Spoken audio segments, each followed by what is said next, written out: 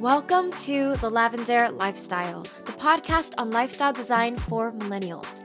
I'm Eileen, and I'm here to guide you to become a master artist of life. Every Sunday, you'll get new insight and inspiration on how to create your dream life. After the episode, the conversation continues in our Lavendaire Lifestyle Facebook group, so I can't wait to see you there. Life is an art. Make it your masterpiece. Hi everyone, welcome back to the Lavendaire Lifestyle. It's Eileen, your host. Today, I'm so happy to introduce our guest, Kay He. Kay is the creator of Rad Reads. Rad Reads is a blog, email newsletter, and community centered around self-exploration. He's also Quart's first entrepreneur in residence, where he writes about leadership, career, happiness, and parenting. Hi Kay, welcome to the show. Hi Eileen, how are you? I'm doing well, how are you? I'm good. It's a pleasure to be on. Are you calling from New York? I am, yes. I'm in Flatiron District of New York. Nice. That's like a city life I don't understand. So I'm all the way in LA. I'm like, I don't know what Flatiron is.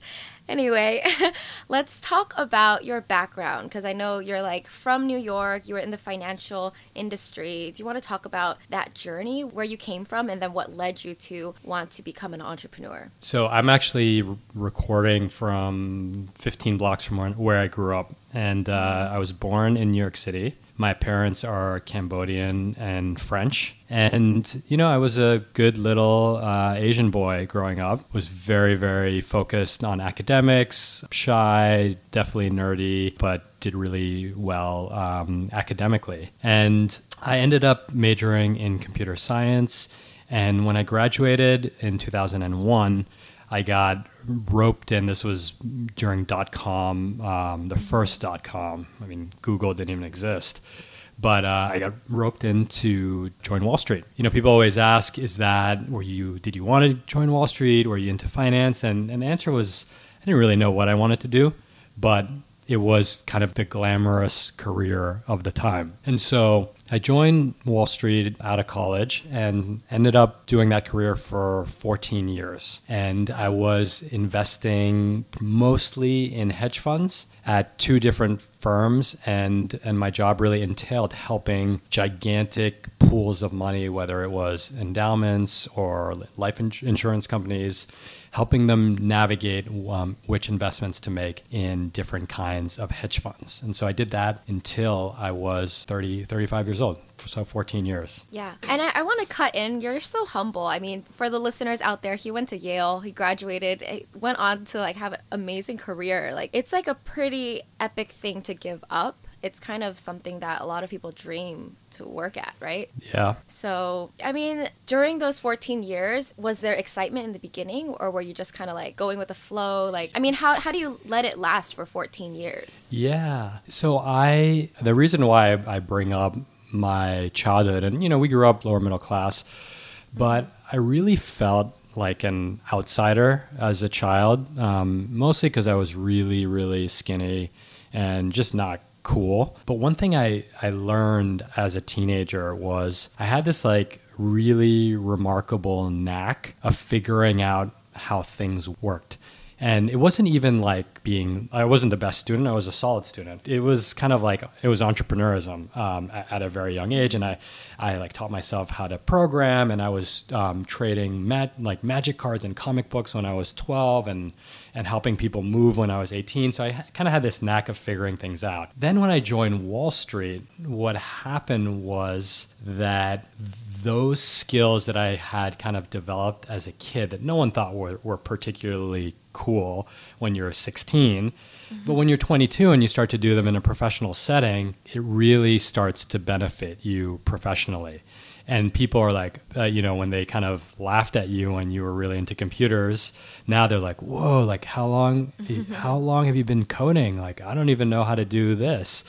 And so what I found, and it was very kind of emotional in the sense that I went from kind of being an outsider to being someone that was continually being recognized because of my ability to solve problems and to be really good with technology and all that. And so initially it felt really good, and there were, really good paychecks, and I never had to worry about money. And actually, I really liked it. It was a hard job. I worked my butt off for 14 years. I mean, really, like I tell people, it puts it in perspective. I've had a meeting for lunch since 2005. So for 12 years, every single lunch for 12 straight years. And I know the hours are crazy. It's like very crazy, right? The hours are crazy. They get better as you get older. But yeah, so I at first it was like, whoa, I've made it. I've arrived. Like my skills are recognized, and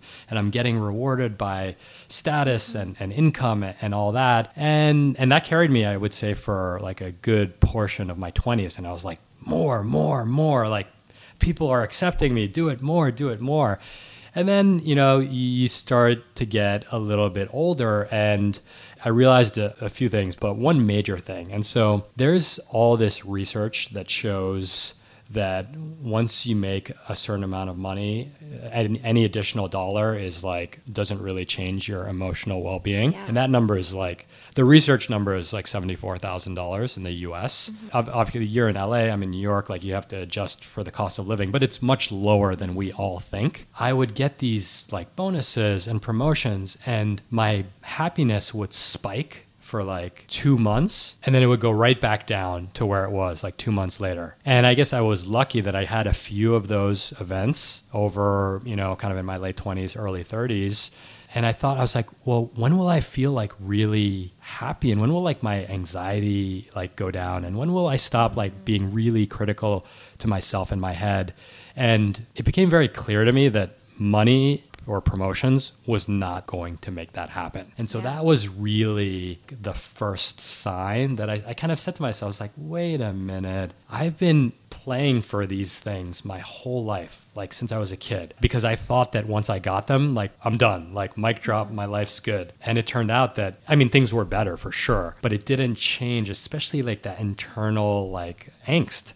And so that's when I decided I need to explore something different. It sounds like you felt the acceptance, right, from all the people at your job, and that's what kept you going. But you needed that inner self-love or self-healing, whatever it was that was within. Yeah, that's really cool. So you do talk about something called uncomfortable introspection. Do you want to share what that even means and your journey through that? Absolutely. So when I left, I took a break. I hadn't taken a break in a long time. And I guess for 8 months, I had lunch by myself. But what I realized was that not once in my life had I really spent time looking within. And what did that mean? That meant thinking about my fears, thinking about my insecurities, thinking about the role ego played in my life, thinking about how I was judgmental and how I was envious of others. And I didn't do that all by myself. It was part of a whole new journey, a whole new mindset. But what I realized was I never wanted to do those things because I was afraid. And so my whole life, I thought that I could outrun my fears and insecurities. And so anytime I felt one of them come up, I was like, okay, you just need to work harder, or you need to earn more money or something. And I just worked even harder and ran faster.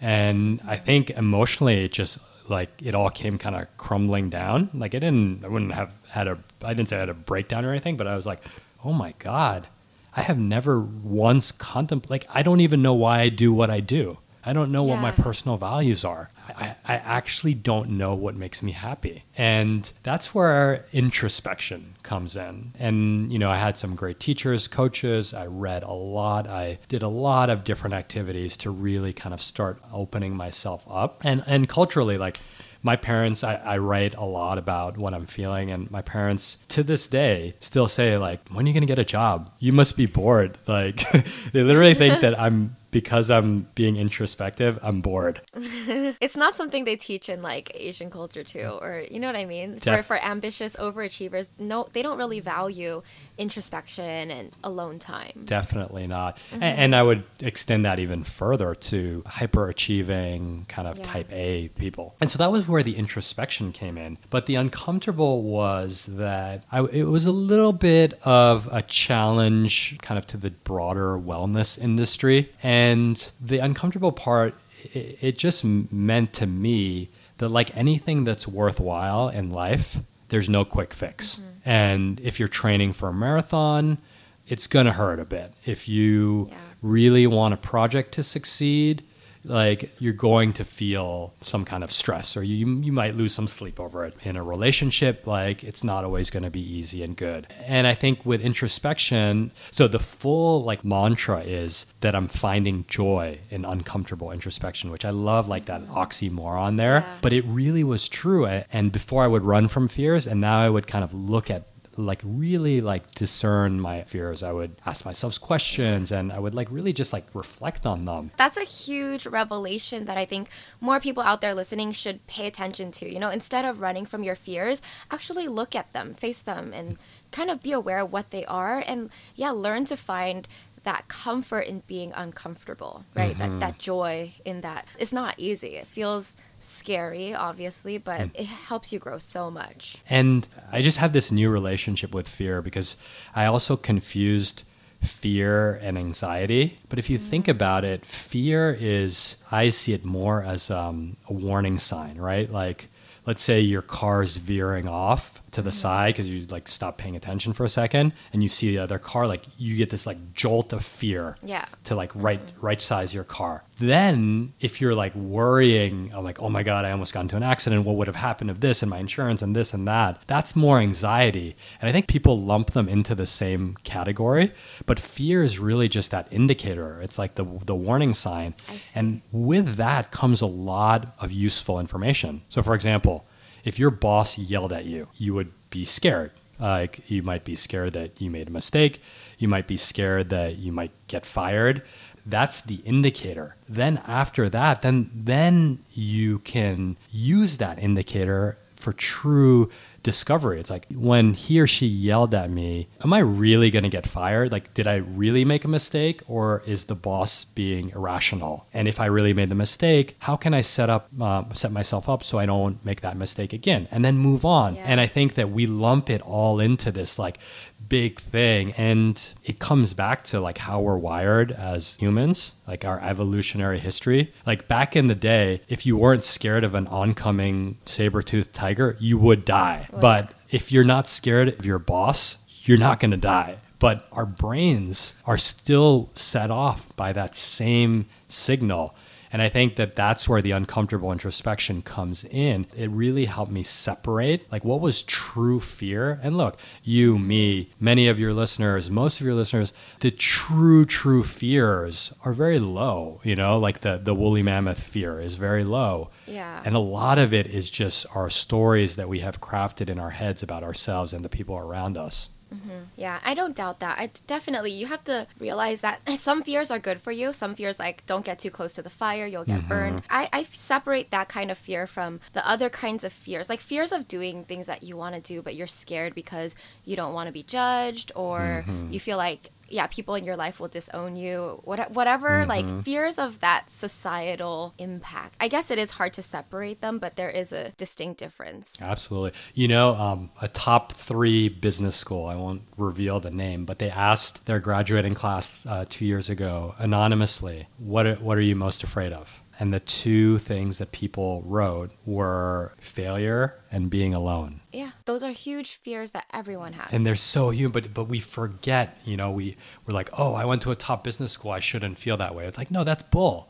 You're human. You should feel that way. Exactly. So let's talk about Rad Reads, what you're currently working on. So do you want to explain how it started and what is it all about? Yes. So Rad Reads, the reason why it's called Rad Reads is my homage to skate and surf culture. And when I left, I said, you know, I just want an excuse to bring the word rad, which is kind of like a 90s throwback term, into the common vernacular. And I got like a deep satisfaction of thinking that, lots of like 30, like 40-year-old businessmen would be like rad reads and rad this and rad that. And so that's the thinking behind the name. But it really is, it started as a labor of love, and to some extent it still is a labor of love. And it was very simple. It was 5 articles that were things that I was interested in. And it started 25 weeks ago. But what it was is that I was very much obsessed with this question: what does it mean to live a full, complete life? And I read and I read a ton.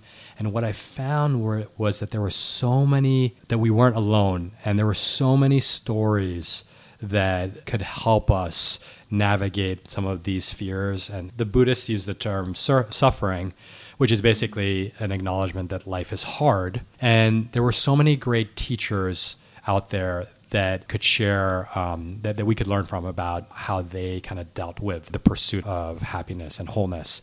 And it could range from, because I'm definitely like a nerdy analytical guy, it ranged from psychology to pop culture to like old philosophers to neuroscience.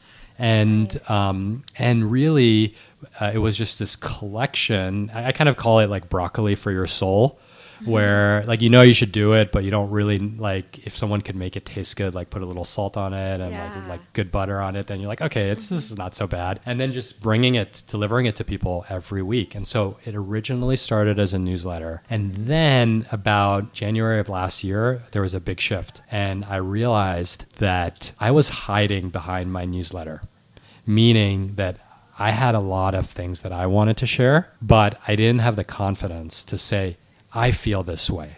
I feel scared when I fail. I feel insecure about this. And so what I was doing was curating articles and saying, like, I can relate to when the author says this. To be fair, I had never been a writer. I'm like a numbers guy. And so January of 2016, I finally, I don't know exactly how it happened, but I just started writing about it. And I started blogging about it. I started snapping about it. I started tweeting about it. It just kind of like came out of me. And it was like one of the most cathartic experiences for me to really, talk about the uncomfortable introspection. Yeah. That's just looking in, then like putting it all out to the interwebs to see, especially when you came from a buttoned up, very patriarchal career. And you have like friends and past colleagues that like follow your rad reads and they see this transformation. So I'm sure it's kind of like, it is uncomfortable. And I found out later, my parents, I once wrote this list of like insecurities of CEOs. It was like 15 items. It's like, I'm very judgmental. I am afraid of dying alone. And I just wrote a little asterisk next to the like 4 that I could relate to. And my mom immediately called me. She's like, is it something we did when you grew up? And I'm like, no, mom. Like, this is just being human. Like, and she's like, well, why are you saying this? And I was like, because by sharing my story, people feel less alone. And that's what started to happen. I had 0 following. I still have a pretty small following in the grand scheme of your world. But, one person was like, hey, when you talked about the time when you got yelled at work and it made you feel like you'd be poor. I feel that every day with my boss. Wow. And it was one person a week and then one person every other day. And now, and again, that's not the metric, but now across all the different channels, people are just coming back and just grateful that they don't feel alone with these human struggles. And the last thing the thing that I think made it really unique is like, that's why I started with the definition of rad, is that it's just, these are serious topics, but they're just like, I keep it really light. It's funny. There's a lot of pop culture in it. And we just kind of laugh about our humanness together. And I think that's what has made it special. I love it. Like, I have a lot of different guests on this show, like each week. And at the end of the day, we're all sharing about the same thing. We're all trying to discover, and pursue happiness, wholeness, and just try to improve ourselves. But it's interesting because everyone has a different personality. Everyone has a different background. So they attract a different audience. And I feel like even though you say your audience is small now, but you're getting to those guys, those guys in the financial industry, the tech industry, industry, whatever, like those guys that normally don't dive in to find these things. Because my audience is like mostly women. We're used to journaling. You know what I mean? Like that's what we're comfortable with. And it's like your audience is like kind of the opposite. It's really fascinating. And I think that's why I think every person's voice is important, because you bring something different. Absolutely. And thank you for what you do, because my story is just one story. Your story is one story. There is no right or wrong answer, right? They're just people's stories. And just adding and now that I've gotten a little bit of an audience, I really want to highlight other people's stories because they're different than mine. But I do think that on the male thing, I think that I feel very, very strongly that men, especially men that are closer to my age, have this belief that if you are vulnerable or if you show fear, you're like dead in the business world. They need to read Brené Brown. Have you heard of her? Absolutely. My wife jokingly says, she's like, you're the Wall Street Brené Brown. Oh my gosh, that's so funny. Yeah, probably. You probably are. So, and it's good because they can relate to you. Exactly. I would never be able to reach them because we're just not in the same world. So that's really interesting. Yeah. So, and it's having an impact. I know for sure, like one example is I talk a lot about coaching and even in my nascent podcast attempt, I'm really getting guests that are willing to get like really vulnerable on the podcast. And through that conversation, I know of about 15 of these kind of type A males that have gone out and gotten different types of coaches. And then they come back to me and they're like, I never thought I would get a coach. And B, now that I have a coach, I realize it's the best thing that I've ever done. And so that's like amazing. Little things like that, they matter because I really believe, I call it trickle down compassion, where, especially because a lot of my audience tends to be a little bit more senior professionally, that if you can shift a heart at a senior level, that person has clients, has a spouse, has kids, has direct reports. And if that one person makes a shift, everyone that interacts with him or her, mostly him, will feel that shift. And then they will downstream it to their peers and their direct reports. So I really feel very strongly about that. I mean, I honestly just want to say that can be anyone. Yes, if they're like a senior level position, there's a trickle down. But if anybody acts more compassionate and changes themselves in a positive way, it affects their family and everyone in their life. So totally, I think compassion trickles everywhere. Totally. So what advice do you have for listeners out there who were in that place that you were? They don't feel fulfilled with their life. What are those first steps that they can do to make a change? Ooh, good one. The first is to know that there's no quick fix, but that wasn't even implied in your question. I would say, and people always ask me, they're like, well, I can't quit my job. And I was like, this is not a quit your job talk. Quitting your job is for a very specific type of person. And that person's not better or worse, but it's very risky and it's extremely emotional roller coaster, as I'm sure you know as an entrepreneur yourself. And I think that would be the first caveat, that please, not that anyone would, but don't go and tender your resignation letter. The next thing I would say is that it starts with good questions. And there's a quote, I think it's Tony Robbins, that says the quality of your life is measured by the quality of your questions. And I've got a 3-year-old and she asks probably 75 questions a day. Like, she'll be like, what is blue? What is angry? What is me? What is what? That's great. And kids, you see this curiosity, this openness to the world, and then it craters. We don't as we become busy, we become hardened, we become closed off to wonder and possibility. And one question that I love to ask, so one to start with, is what's important in your life but not urgent? And it's different than what's important, because things that are not urgent, they don't have a deadline, they don't have a repercussions. Like, what's important? Like paying my rent. That's extremely important. I could get kicked out if I don't pay it. What about, as a father, spending quality time with my wife when we don't talk about our kid or logistics? That's really, really important. But you get caught up in the busyness of life and you're just kind of running a logistics show like 24/7. Like you could not ask that question for a year and your marriage will suffer. And I mean, I've experienced that like we have gone through phases where we're literally just like two air traffic controllers around, bedtimes and meals and paying bills and picking up our daughter from school. And so that simple question, what's important but not urgent? Think about that in your personal life, in your relationships, in your work, right? I mean, think about how if you have a more desk, a corporate job, how much time you spend responding to email. It feels important, but it may not be important. It definitely feels urgent, but says who? If you think about it, like most people probably should spend like 1 or 2 hours a day thinking about their work. Yet whenever there's a little brief moment, they probably are like just like getting to inbox 0 or something like that. And it's not a fault of theirs, but I think you need to flip your life. I think many, many people live their lives in like a responsive default mode instead of a proactive or intentional default setting. And making that switch. And again, it can be very incremental. It could just be like, I'm going to take 10 minutes to myself.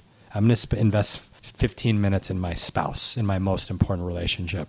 It can be really intentional, but as you start to set those intentions yourself, then everything else falls around that, and that thing stays sacred. Yes, that's what I'm all about. You choose to create your life. So the first step is being aware of what is the important stuff. What's important but not urgent. I like that. All right, lastly, where can our listeners find you online? They can, so most of the activity happens over at radreads.co, which is home of the newsletter and the blog. The newsletter is every Saturday, so I would encourage everyone to sign up. It's really a special thing. And then every day, the 38-year-old millennial in me does a daily, I've done basically consecutive Snaps? like Snapchat stories. Oh my gosh. I do one per day, one per business day. Okay. And it's three, like usually like 3 panels around something I read, something I'm thinking about, or questions. And so those are the main ways. And I just launched my own podcast. I've recorded 4 episodes. You could get a flavor of these kind of this uncomfortable introspection. And it's called the Rad Awakenings podcast. And the Snapchat handle is Rad Reads. So Rad Reads. Okay, that's easy. I was going to link everything in the show notes so everyone can follow you. Thank you so much, Kay, for this interview. It was so great to have you. Thank you. It was a pleasure. All right, that's it for today's episode. Thank you so much for listening to The Lavendaire Lifestyle. If you like the podcast, please show your support by leaving a review on iTunes. It helps me so much and also helps other people find the show. You can also catch me on YouTube and Instagram at Lavendaire, where I have even more content for the artist of life. All right, love you all. Bye.